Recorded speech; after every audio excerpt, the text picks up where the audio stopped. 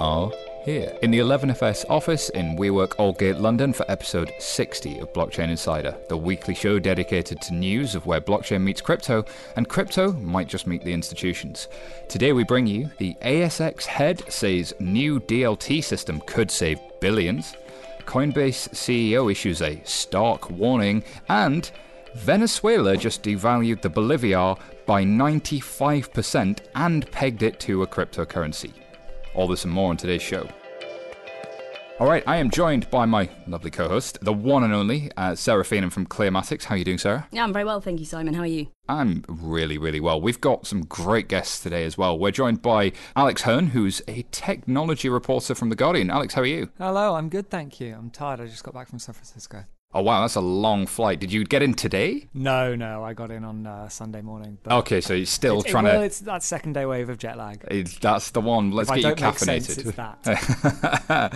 well, I'm sure there's lots of crypto news that'll act as caffeine for you. We're joined by Michele Cotoni. Have I said your name right, Michele? Correct. Oh, man, I'm feeling good about that. Simone would be proud of me.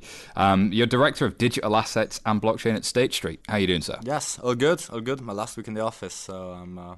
You're about to go on vacation? Yeah.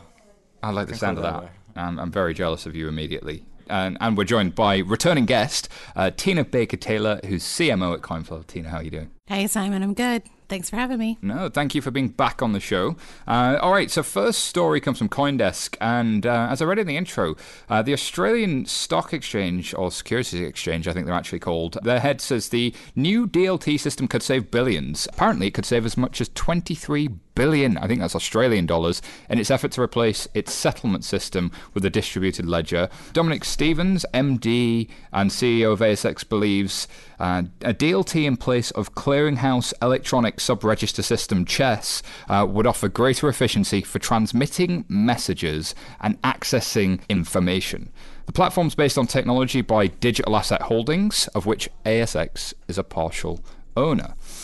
Do you want to give some context on this one, Sarah? Because this one's been rumbling on for a little while. Digital Asset, as we know, Blythe Masters is the CEO. There's a whole bunch of stuff going on. Yeah, so they're planning to go live with this in 2020. And what CHESS is, it's a register for holders of securities, and the issuers and members of this have a contractual relationship with the parent company of ASX to maintain that register of securities.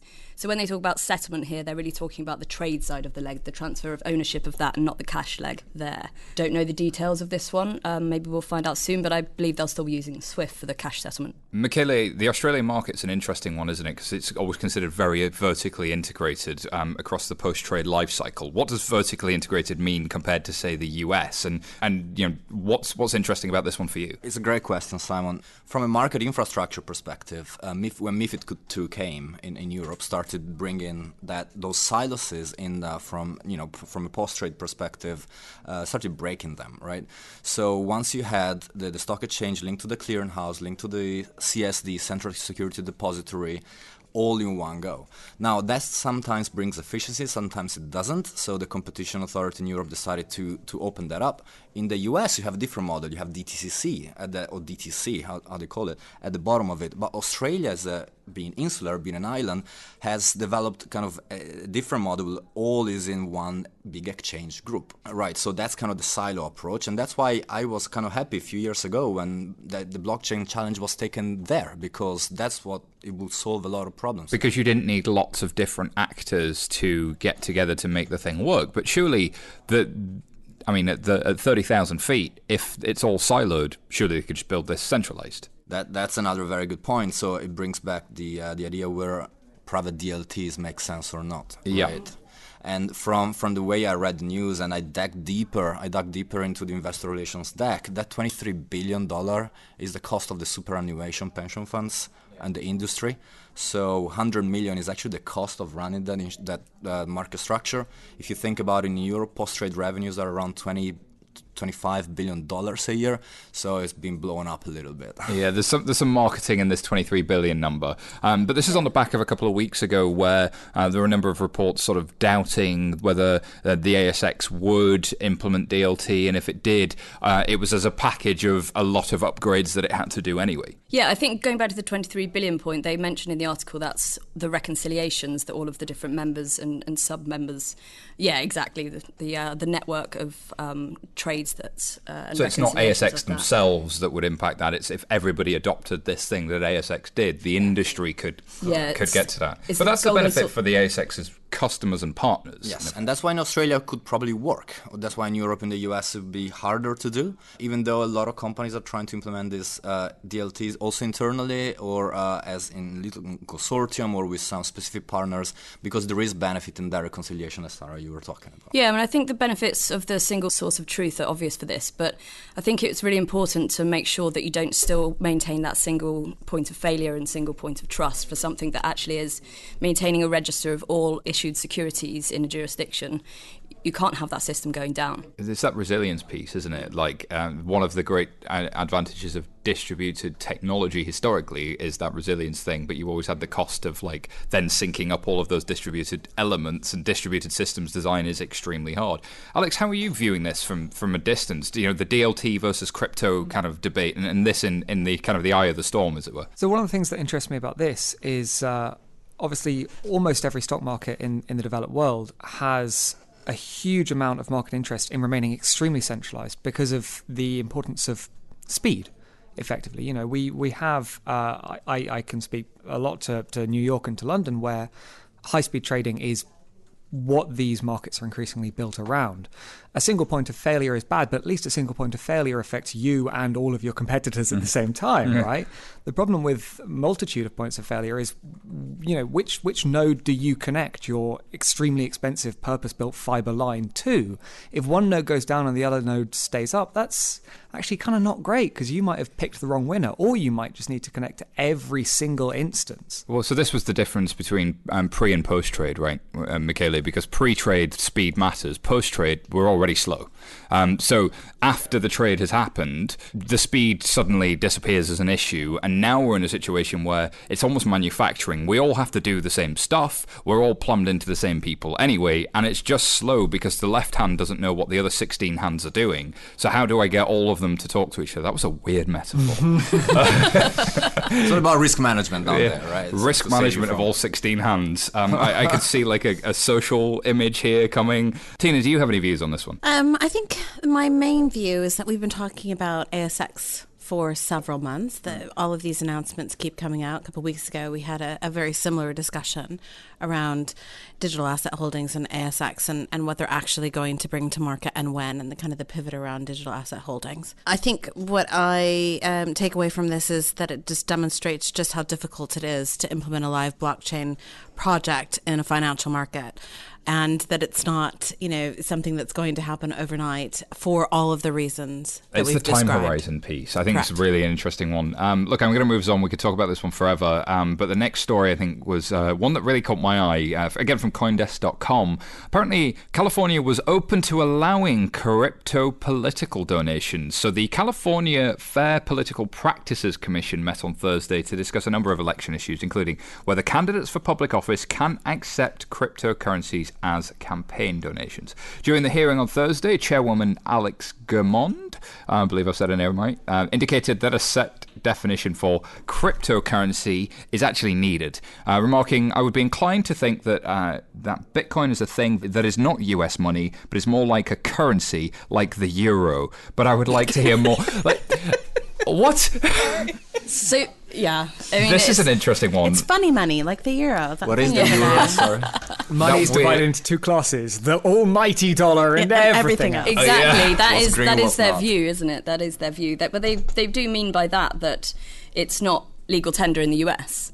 Like the euro isn't legal tender in the US. You can't use it to settle your debts, including taxes, for example. Absolutely. But governments do have a habit of changing their view on whether crypto is money or not, right? Well, so it's magically money when you can make donations in it or when they want to charge you taxes. Well, I think this is the key point. You see a lot of confusion at the policy level and disagreement, frankly, at the policy level. You know, in the US, regular listeners will know I've rolled out this trope before, but it's Bitcoin is a commodity, but it's taxed like property, but it can move like a payment and be regulated like a payment at the same time. And in certain circumstances, it can be offered as a security. It has almost every possible legal definition in the sun. It's regulated almost every possible way.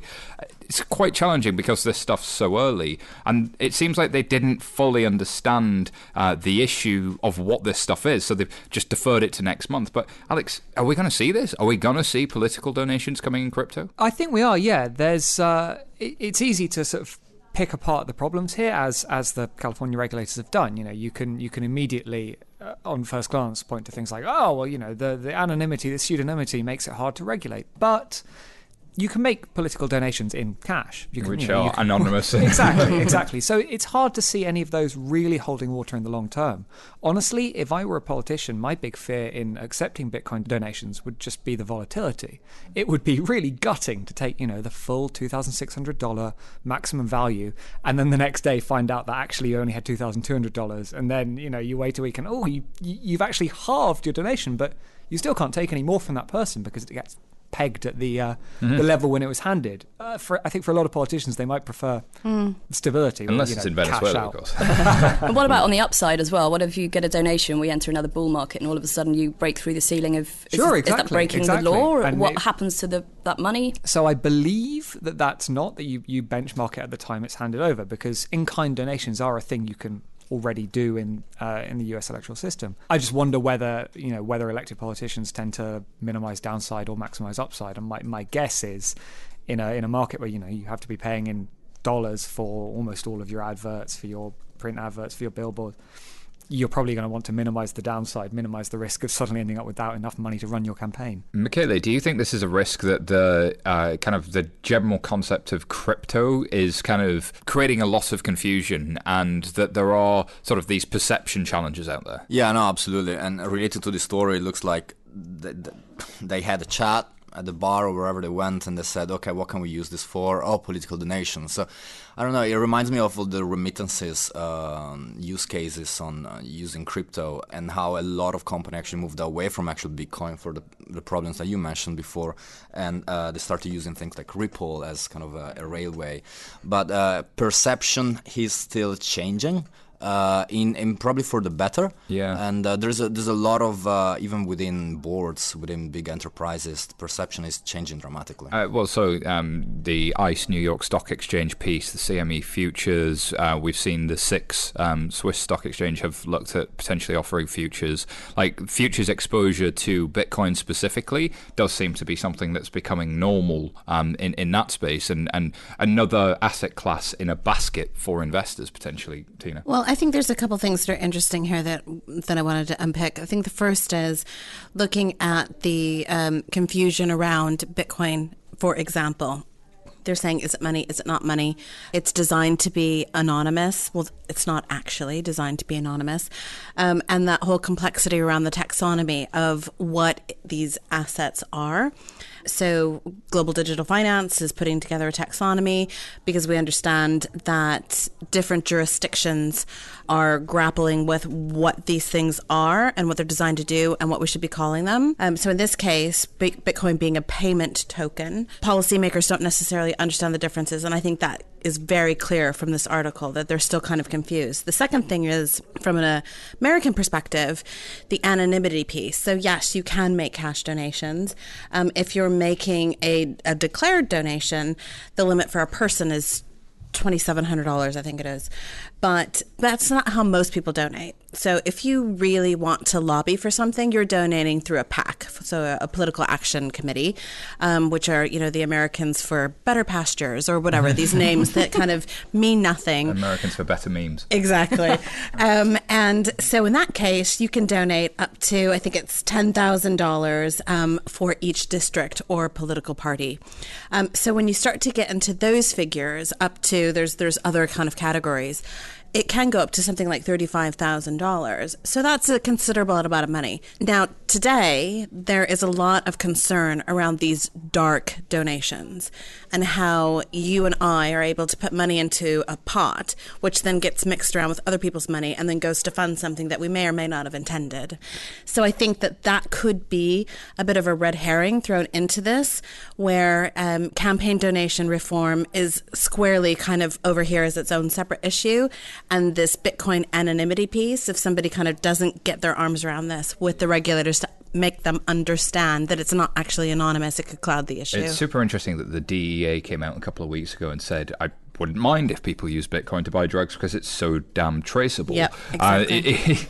Like, the irony of these crypto assets is they're far more traceable than cash. And in a way, if you're KYC'd at a Bitcoin exchange somewhere, then you're probably going to be known or knowable to the entire system if you've ever transacted in Bitcoin. And the other thing with Bitcoin and things like it is they create that permanent record, right? So, all right, I'm going to move us on because the next story comes from Forbes.com, and the headline is "Blow to Bitcoin as the Coinbase CEO makes a stark warning." He suggested that widespread mass adoption for payments is going to be a long time coming. I actually agree with him.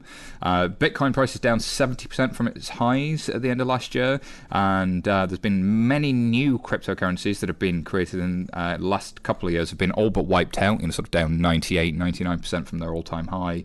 And he suggested that in terms of Bitcoin and cryptocurrency adoption, we're at the same point as the internet in 1994. I've heard that meme so many times. I think that meme probably needs to go away because this is probably a little bit different. But I mean, was this warning probably sensible? Like, it's interesting for somebody who's the CEO of a company that really benefits when crypto prices go up to say, like, hey, long-term adoption could be a ways off yet. There's a lot that needs to happen. There's infrastructure to be built, but also Coinbase are building a lot of infrastructure. So maybe it's in his long-term interests. I think it's probably, in long-term interests, it's quite smart to try and disentangle yourself from that, right? Mm-hmm. If you are Coinbase and you don't say these things and then mass Bitcoin adoption remains quite far away, all of the things that he's warning about now, which are probably true. Mm-hmm. If you don't say this, if you don't publicly go like, hey, this is bad, it can look a bit like you are the company that people think you are. You are up when Bitcoin's up and down when Bitcoin's down. By doing this, by distancing Coinbase from the fortunes of Bitcoin, there's a chance that he can then have people in a more receptive mood to go, I said Bitcoin would be down and it is down, but look, we're still doing great work. We've still got the infrastructure needed and we're in here for the long haul. Bitcoin will be up in the future and we'll be there to catch it. It's interesting to me that Coinbase are one of those A16Z darling companies. A16Z, of course, launched A16Z Crypto. They seem to be really piling into this space in quite a big way, and this is in that space. But they also acquired Earn.com, which I don't know how well that had done. So they're in this interesting sort of building all the things for all of the people and steadily walking towards the institutional side. I mean, Sarah, how do you see it from your perspective? Climatics obviously plays much more on the institutional side. Do you see that you can walk from Bitcoin to institutional promised land? Is that realistic, or are there still some hurdles in the way, maybe? Well, I mean, there's a number of stories I think that we've heard recently, and one of them, as you mentioned, Alex, was all of the infrastructure that Coinbase is building, like the custody services. But we also hear about the trading desks at JP Morgan and Goldman Sachs. They see it in the same way that we were talking before. There's many different facets to the way you can look at cryptocurrencies. All crypto assets, crypto tokens, whatever they are actually meant to represent. I think the infrastructure is definitely important, and speaking from an enterprise perspective, that's a lot of the DLT blockchain projects out there are infrastructure based, and they're designed to be able to change the way that value is transported around the world. Which I guess is that point around the 94 piece, right? We're not building the businesses necessarily. We're still building the stuff, the infrastructure that the businesses will be built on. But there was this sort of thesis around fat protocols that actually the value would accrue to the protocol builders. And in some cases that may be true, but in a lot of cases, the bear market is really flushing out a lot where that's not the case. Okay, talk to me about custody. Why does somebody want custody in traditional financial markets, and why might they want it with a crypto asset? Absolutely. It's all linked to this, basically. It's all about demand at the end of the day, right? So if you just looked at cryptocurrencies, what Sparkle demand is the volatility piece. We have a new tool to play. A lot of traders started saying that. However, the infrastructure, we have still a big problem with the infrastructure. So it's not at the levels where the financial services industry is.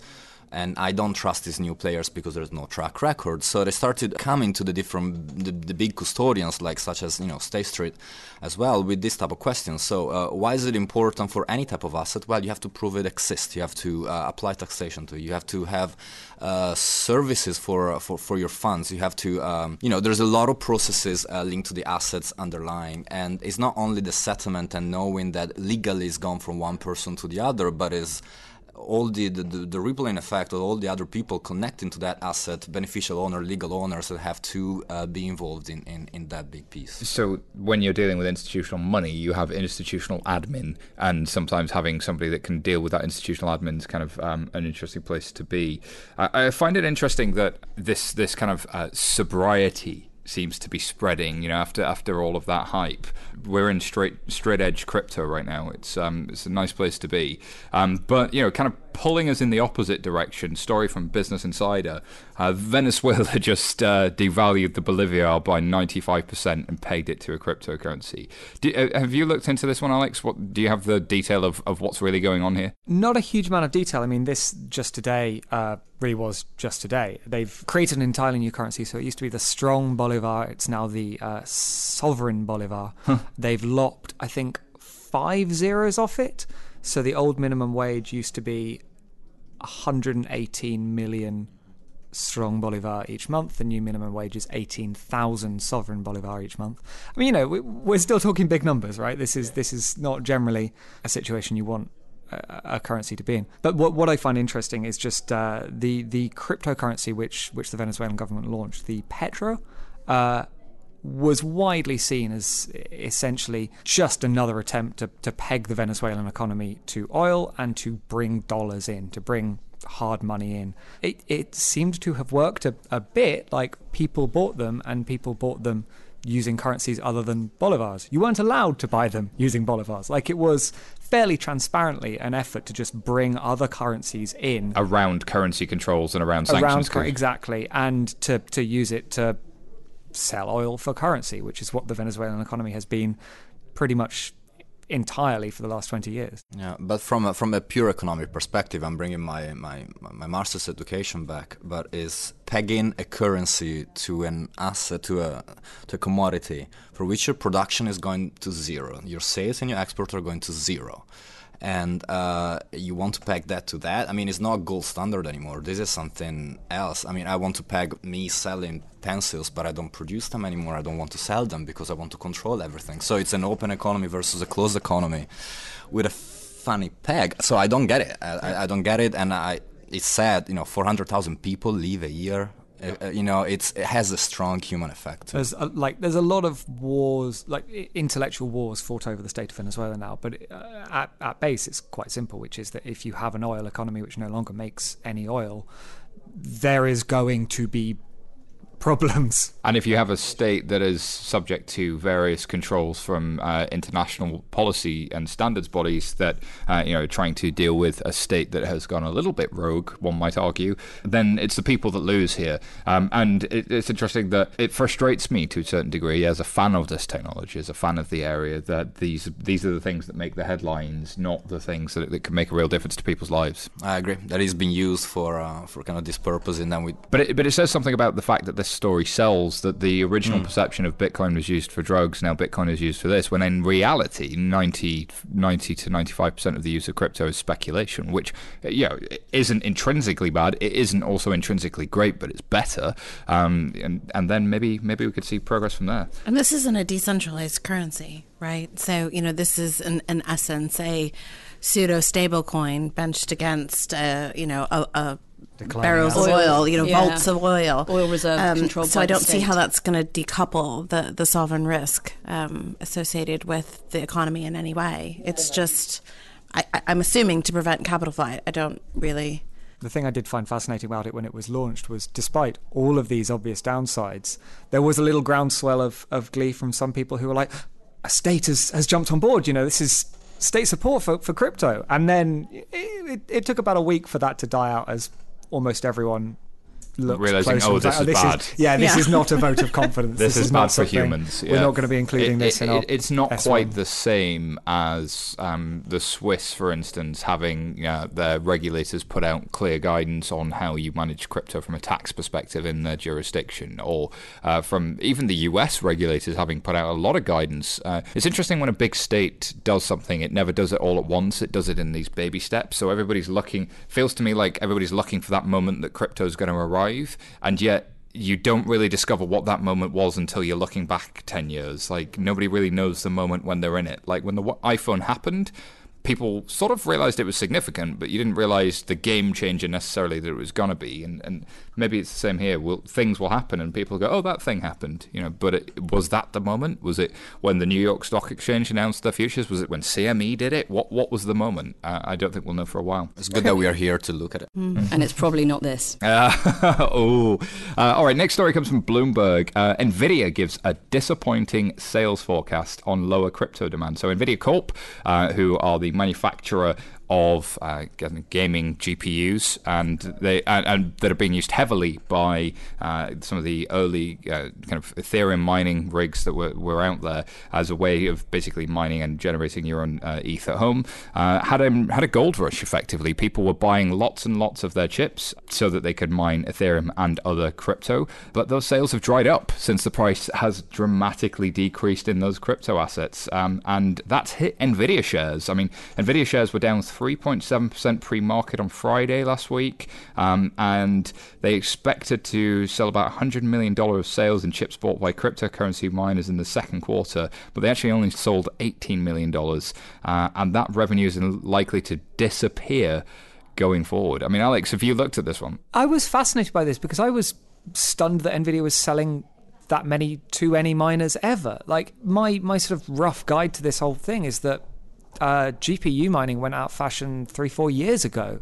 It first went to FGPAs and then to ASICs. So I can only assume that even the 18 million sold went largely to people who didn't really know what they were doing. Or No. So what happened was after Ethereum was launched, so they went to proof of work mining, but the difficulty was much lower, and so it was much more achievable for somebody with a GPU or 10 GPUs lined up to make quite a bit of money for themselves mining with that, compared to Bitcoin, where it's long since become professionalized.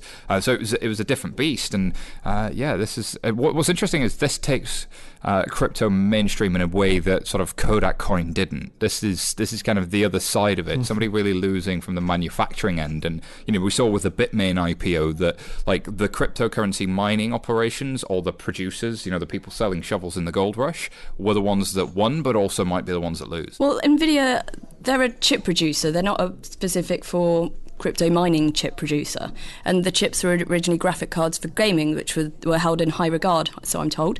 They were kind of awesome. Yeah, I mean they sold loads of. Well, they announced the TI 1080 is They a beast of a announced chip. 3 new chips yesterday, so Yes. let's not feel too bad for them because their stock jumped 3% overnight. not Yeah, the the core- 2080 looks incredible. Yeah, Sarah, as you're saying, that's not the mining is not the core business. No, so they it's have not. fundamentals, and this was a lucky shot. They made a lot of money for a couple of quarters. Great. It says something about those get-rich-quick things used by a CEO. Like it did bump their share price, but it also bumped it back down. Like, was it worth charging into this? I mean, people were going to use those chips for it anyway, why not take the sales? I mean, it's an interesting challenge. I'll give you a parallel. During 2011, so the second Italian crisis, from a financial perspective, after the big September 2008, in Italy, banks had to stop lending to each other. So there was like a rule that they couldn't really do it. So they had to turn into the clearinghouse that had didn't have a banking license, so they could lend money via the margins they were taking on the derivatives trading. So the group owning that clearinghouse started making a lot of money for those quarters. And then as soon as the interest rates started changing and the rule changed as well, back to normal. This happens in the life of a corporate. Yeah, I was working there. Remember those heady days where the profits were up and Michele was there, and then you saw the end and escaped. Buying Bitcoin. Yeah. Also, what's bad news for crypto is good news for machine learning. That there are people in that field have spent the last year or so really complaining that they can't get the GPUs that they need because they're being outbid. And buying a new top-end NVIDIA GPU was nigh on impossible for several months at the beginning of this year. So you're already turning to eBay and buying second-hand ones or buying ones which have been bought in bulk and were being broken up and sold. And yeah, the machine learning people who, let's say, have a longer-term revenue horizon than a lot of the people who were buying them for crypto mining, they were being outbid. And so, they had to turn to the expensive cloud computing, if you wanted to do it that way, to buy, rent space on Amazon's GPUs. So yeah, good news for them. If you want to get a cluster of 32 NVIDIA GPUs, trying to teach them how to speak German, now you can. There is a bit of a spiritual battle between machine learning and crypto for buzziest tech. Yeah, what's really the future of tech? Is it the Silicon Valley blockchain and AI? Yeah. Oh, yeah. No, convergence thesis. Yeah. Well, in fact, in A16Z Crypto's launch, they actually announced their next 3 megatrends. So their previous 3 megatrends were social, cloud, and mobile, and the 3 now are crypto, machine learning, and IoT. Which, I guess a cursory glance at anything from any of the big strategy consultants in the last 3 years, you could have guessed those. But it's interesting that they're putting their money towards that stuff. All right, next story comes from Bloomberg.com, and there's a lack of correlation for Bitcoin sees little relief as markets sell off. So the cryptocurrency sell-off has dragged on longer and sunk even deeper. There's a great statement here, which is non-correlation. So basically, Bitcoin not going down anywhere near the same speed as everything else is not the same as inverse correlation. So Bitcoin isn't going up. So there's no guarantee that when the market goes down, crypto will go up. Where Bitcoin goes down, so that peg that seemed to exist that Bitcoin would slow down and the alts would go up, and then the alts would slow down and Bitcoin would go up. There used to be this wash back and forth. Now it's like Bitcoin's kind of sliding a little bit and everything else is just going way faster. So Bitcoin's held a correlation of 0.7 with Bitwiser's 70 small cap and 10 large cap crypto indexes for most of the year. Are we still in the bizarro land of volatility here, Michele? I mean, does this look not dissimilar from what you'd see in commodities markets? Well, never really worked in a commodities market, I have to say. But what looks to me, from this story is that the traders behind all of this are different beasts from the financial services that we know. Yeah. So they don't follow the same rules, and I cannot really see the behavior of the trading of some of these people, but this correlation not being there is not surprising at all. So we were there in 2014, 2015 when people started trading. It could have well be you and I making millions or billions, right, trading. So, and I don't have a finance trading background. We're trying to apply this structure of what the trading market is onto. That's interesting. With all due respect, geeks that found this interesting thing on Reddit and they started buying it. You've got these technically sophisticated people who ended up crypto rich that aren't behaving like financial markets might, given the same fundamentals. I mean, Tina, how are you viewing this? Well, I think that, if you look at people that were investing in crypto to begin with, there are the geeks, right? The people that were, in 2012 going, hey, you got to get behind this Bitcoin thing. And then we've moved into the more sophisticated investor who decided to get involved because they were seeking yield, right? the interest rates were low, and they were looking for a higher yield return. But we're in a crypto bear market, right? This is a crypto winter. It's not nice. And so it's hard for those investors to be making any money right now.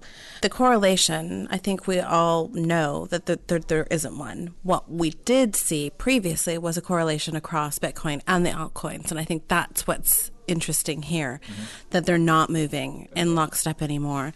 But I think a lot of that has to do with, again, people being a little bit more diligent around their due diligence and understanding the difference between, mature tokens and those that are emerging. There's been a lot more focus being spent over the last 6 months on identifying, kind of scam activity, ICOs that haven't developed or delivered projects that they promised. So I think that people are becoming a little bit more wary about where they're investing their money.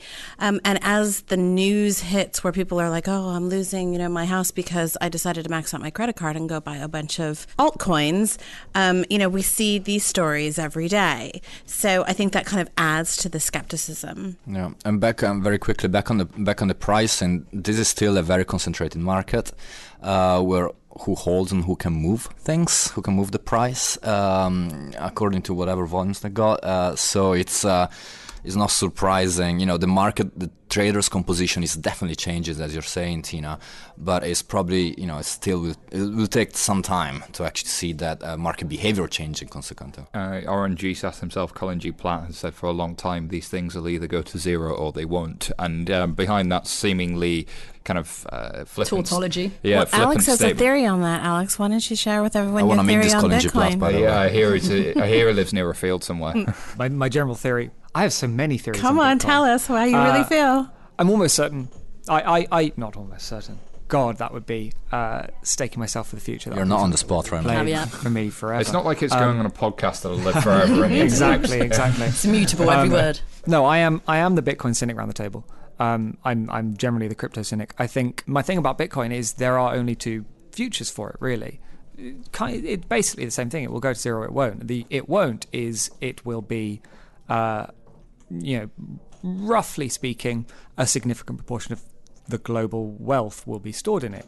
There are two options. What there's not really is a middle case scenario where Bitcoin hovers along with the market cap of an Apple or a Facebook, does well, people have bought into it, and it stays as an aspect of tech. It is either the world economy is this one, still really the only crypto asset which is thoroughly used as a store of value, or it doesn't. I don't see a middle world for Bitcoin. A Middle Earth. It's a question about fundamentals. Exactly, and one of the things that's really interesting about this market is that no one has even agreed how to talk about fundamentals. If you're talking about pricing for a stock, if you're talking about pricing for a bond, we have years of at least various ways to discuss it. No one gets it right, but people can at least say when I'm making a price target of Apple at hitting a market cap of $1 trillion, you can point to its revenue, you can point to whether you think that revenue will go up or down. There's not even really good arguments about how to have that discussion when it comes to most crypto assets. And this is a problem because it does mean that you end up with an incredibly noisy market. There's a lot of theories, right? So Chris Beniski would argue future utility, expected future utility, which is unproven because we haven't seen that over a cycle. You'd have the expected 2050 market cap, which is what CoinMarketCap uses, which is when all of these things have been printed based on their price today, what would it be worth in the future? But then it's kind of out of nowhere. And so there are some serious questions that it has to answer. But we have seen assets go through this historically. I mean, the US dollar was made out of nothing, and we started to learn to trust that. So it's not beyond the realm of possibility. But because its intent is to be global, then it would need that global scale to do that. There's a third argument I've heard, which is just one I want to throw at you, which is this idea that the premium is representing the cost of securing the network. In other words, the game theory that secures the network, the fact that the miners won't collude, they're doing so, that price, it reaches an equilibrium because it's in their interest to keep mining and it's in their interest to not collude. Therefore, people are effectively paying, or its value is linked to the fact that this decentralized network continues to exist and continues to be secure. This is the John Matonis hash rate matters argument.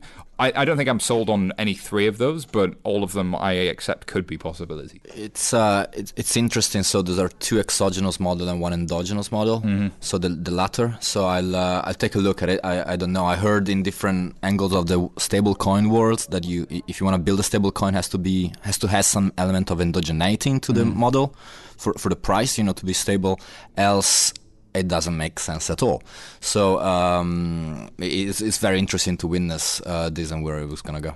And there's always the classic argument, which is, MySpace wasn't the last social network, but it was an early one, and so therefore is there something in tokenizing value? Is there something in the idea of globalizing financial systems and decentralizing financial systems? There's probably a macro trend there that's interesting, but does it have to be Bitcoin? I don't know. Yeah, but, that'll just get the maximalists mad, won't it? You weren't a fan of the Bitcoin is the internet in 1994 argument. Neither am I. I think that if you even draw that analogy, it's the internet in the 1970s, Yeah. It could be the foundation of something big, but it's hard to see, even if it is, how being there on the ground floor actually helps you financially.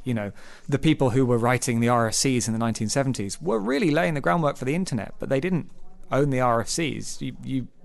If you built a business then, it will have pivoted through several iterations before being the valuable business it is today. It's not as simple as you bought something internet related in the 1970s and stuck with it, and that was fine. I remember saying in 2015 when I was working for Barclays at the time, somebody asked me, what do you see for the future of this stuff? And I said, by the end of my career, I'll still be trying to make this stuff happen.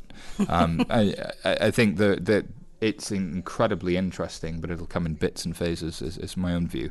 But I mean, that sort of says that we're in the trough of disillusionment, right? I mean, that's the next story from Coinbase.com. So Gartner have, if you've not seen the hype cycle, is everybody familiar with the hype cycle around the table? I'm seeing nods. If you're not familiar, it basically looks like a giant roller coaster. So you go right up the top of the roller coaster. I think I can. And then I knew I could. You come all the way back down into the trough of disillusionment. And then you go to, get it?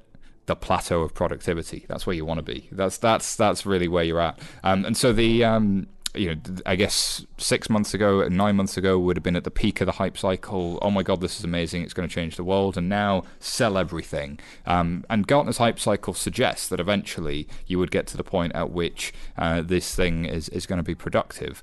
But I didn't see the time horizon they put on it. 5 to 10 years, they said. 5 to 10 years it'll be productive. What does it mean? And what does, what does blockchain mean as well? I mean, we should know. We're on Blockchain Insider. Yeah. But I take your point, though. Those definitions still haven't been hashed out. Excuse the pun. But what's distributed ledger technology? What's blockchain? Is there a definite consensus around that? Sorry, I can't help using all of these blockchain words. Well, you have the same in AI, right, Alex? I mean, there's no such thing as AI. There's just lots of different discrete technologies that are interesting. And it's worth noting that Gartner's hype cycle is fairly retroactive, might be the nice way of looking at it. It tends to describe what you already know. You won't see them... You mean consultants tell you things you already knew? No. You won't see them sort of declaring something which everyone is quite hypey about as actually a bit disillusionment. It is, to be fair, deliberately a descriptive piece of research. The thing that's more interesting is you also won't see them talking that much about the stuff that just disappears from the chart. Occasionally there are products which don't go hype, trough, plateau of productivity. They go hype. Yeah, because everyone gets bored and they genuinely disappear. Gartner doesn't leave them on the cycle hovering in the trough for 15, 20, 30 years. Gartner quietly removes them one quarter and they're not on I'd the love to chart see the at all. hype cycle for companies like Magic Leap, for instance. Exactly. That'd be a fun one to do. Which is very in the trough right now. But I think, a lot of these interesting and important projects really do take some time, and it really takes time to change a whole market infrastructure. And obviously, I'm sure you will know the Clearmatics flagship project, Utility Assessment Coin. That's been going for over 2 years now. It's making progress, though, all the time. There's 17 members of the consortium now, and we did the POC with the Bank of England. We're speaking to central banks. It's progressing, but it's a long, hard, truly innovative project. 3 years ago, when I was, still at HSBC, there were a number of times when people came to me and said, Tina, we really need to be talking about blockchain. And I would say, okay, well, what exactly would you like to talk about? Well, we need to be thought leaders of blockchain.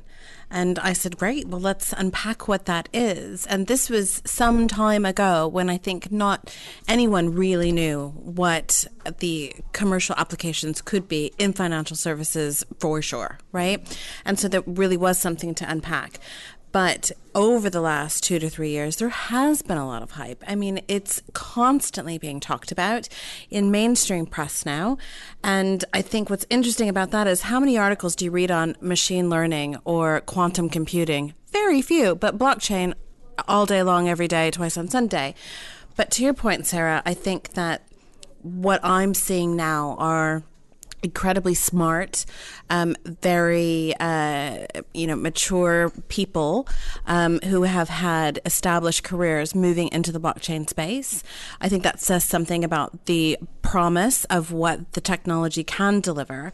And in my opinion, I think that we probably will see these projects become more productive in a shorter time span than 10 years. For me, what's interesting is a couple of weak signals. The A16Z crypto fund, the amount of people in Facebook, David Marcus has taken the job of the head of their blockchain division. David Marcus is not a slouch as an executive, former CEO of PayPal. And these weak signals suggest that what we may be talking about in 3 to 5 years may even have a different term. Like we used to talk about machine to machine, we now talk about IoT. It'll get a different label, and underneath there may be some material differences in the tech. But there's the old Clayton Christensen disruptive innovation versus the efficiency innovation. What I'm seeing in financial markets is people doing the hard yards, really re-architecting how things work, both from a business process standpoint and from a technology standpoint. And a lot of it's inspired by blockchain and DNT. Some of it is genuinely using some of the tools. But also financial services was one of the first to adopt kind of networks long before the internet existed. Like if anybody can make something work, it's the banks almost adopt it too early, hence the tech debt they've got these days. So they're really charging at adopting some of this stuff. And maybe that's a bit of an accident of history because Bitcoin came along and was going to reinvent money, and the banks kind of had to pay attention and take notice. But now, there's two types of technologists. There's like the cypherpunk who is really about the protocol and the open source tech, and then there's the product person who really is about building that consumer-facing product. And the difference between somebody who builds that consumer-facing product is, like the guys at the folks at Stripe, the folks at Square, the people who really do build that consumer product that your parents would use, the early majority, late majority would use. That's very different to who've been using crypto. Crypto's been about the punters. It's been about that sort of thing. And so, the trough of disillusionment makes sense, but maybe there's something there in those weak signals. I don't know if you had thoughts on that. Spot on, Simon. From my perspective, there are the use of blockchain as an append-only recording transactions distributed database, right? That a lot of banks and a lot of people are using to re-platform their backends. That's one story, and that will have its time, right? ASX is doing a lot of it. On the other side, assets are changing. So the way we're looking at assets, crypto assets or digitalized asset, whatever you want to call them, are changing. So a bond tomorrow is not the way we know it. It's not a piece of paper with my name and a coupon that you can even strip from it and I give it to you, Tina. Yeah, they call it a coupon on purpose, right? Well, it was like that, right? So if assets are changing, therefore the infrastructure has to change with it, right? And financial services will act in a different way. And the backbone of it will be built in a different way. So blockchain doesn't come by itself, right? Because every blockchain has to be deployed, and the deployment will be on cloud. But also, okay, it's a lot of data there. Okay, great. Big data and all those fancy things come in. So assets change, instruments are changing, therefore money will change too. And that's kind of brings us back to the conversation. And so I think there's something about the new narratives that are emerging. The new narratives around stable coins, the new narratives around where we're going. And when we're in a trough of disillusionment, we start looking for those new narratives and we start looking for things that we can anchor to. So we should recognize that. But I think that point about we're going to start seeing different asset classes come along, it starts in the underserved and overcharged, right? I mean, PayPal anchored onto eBay, but they also went after the type of merchant that couldn't sell online historically, underserved and overcharged. You segment the market and you go after the bottom end. We solve a problem. That's a problem. So instead of trying to use the Get rich technology because it's the next cool thing and try and find a problem to use the technology, why don't we look at solving some problems? And then if this technology fits, quids in. But the number of conversations that I have, and I know we all do, around, I have this great idea for blockchain, and you think, well, okay, number one, that's not a great idea. Number two, what problem are you solving? And, what are the tokenomics around this? I see this over and over and over. So let's solve some problems. Here. I think the need to build product, and I do think the non-fungible token space is going to be interesting. The humble CryptoKitty looks like a toy, but they say it always starts out looking like a toy. So there's going to be some interesting times ahead of us for sure, and maybe what Bitcoin is and what crypto becomes are two very different things. All right, before we move on to the next stuff, I've just got to remind listeners that today's episode of Blockchain Insider is brought to you by the lovely folks at R3 in their red t-shirts. So R3's Corda platform delivers on the promise of delivering blockchain for business. And by the way, if you're visiting London this September, and if you're a member of the R3 ecosystem, are we members of the R3 ecosystem? I don't know what that means. You should plan to join the 400 attendees at their flagship conference, CordaCon, on September the 12th and 13th. I hope there are Trekkies there. I really hope it's like a convention stuff. Like, I really want to spend more time around Mike Hearn. And the event's split into 2 days, Biz Day and Dev Day. I don't know which one of those I'm going to find myself at. But if you're a technologist or a developer, don't miss Dev Day, because actually I'm hearing a lot more engineers that finally look at this stuff and go, oh, that's actually quite interesting. It was Gideon Greenspan looked at, who's a famous blogger, and looked at Corda and went, that's weird, but it's interesting. So, if you're a member, your partner, or your regulator, don't miss Biz Day on the 13th of September. And they've got speaker lineup that includes folks from the European Central Bank, HSBC, Finastra, Microsoft, Guild One, which sounds like they're from Fortnite or something, but actually Todd told me last time we were on the show that they're doing some really interesting about carbon trading and carbon credits. So really interesting bunch. And Blockchain Insider will be there. So if you want to come make fun of us, that's the place to do it. Visit r3.com/CordaCon to register. Okay, quickly cantering through some stories we didn't have time to cover. On Forbes, Vitalik Buterin on the state of Ethereum, the future of blockchain, and Google trying to hire him. That was a great interview. I really liked a Medium piece. It was on Handshake, ENS, and decentralized naming services. If you've not checked that out, Alex, it's well worth a read. I can send you the link. And really, like, what does a decentralized naming service really mean for the future of the internet? I think that's where stuff starts to get fun. And then a story from Token Economy, the good guys over there, about the market narratives and are changing. The Crypto Narrative Index has been launched, which I thought was a really interesting piece of work, like keeping track of narratives. What a crazy piece, and what's going on in digital financial markets. Tweet of the week comes from Colin G. Platt. Time for the Tweet of the Week. Tweet, tweet. Tweet, tweet. It's the Tweet of the Week. Tweet of the week. The tweet goes, it's by Josh Wolf, who's at WolfJosh on Twitter, and it says, question, how do I explain Bitcoin to my grandpa? And then the guy that had either replied or that this guy was quoting says, imagine if keeping your car idling 24/7 produced solved Sudokus you could trade for heroin. Why is it always heroin? Heroin and hookers. My favorite response was the dancing Jesus. Yeah. Yeah, so Groovy Jesus apparently can explain Bitcoin to your grandpa. All right, that one's for next week. Yeah. I want to know more about Groovy Jesus. Groovy Jesus. But that wraps up today's show.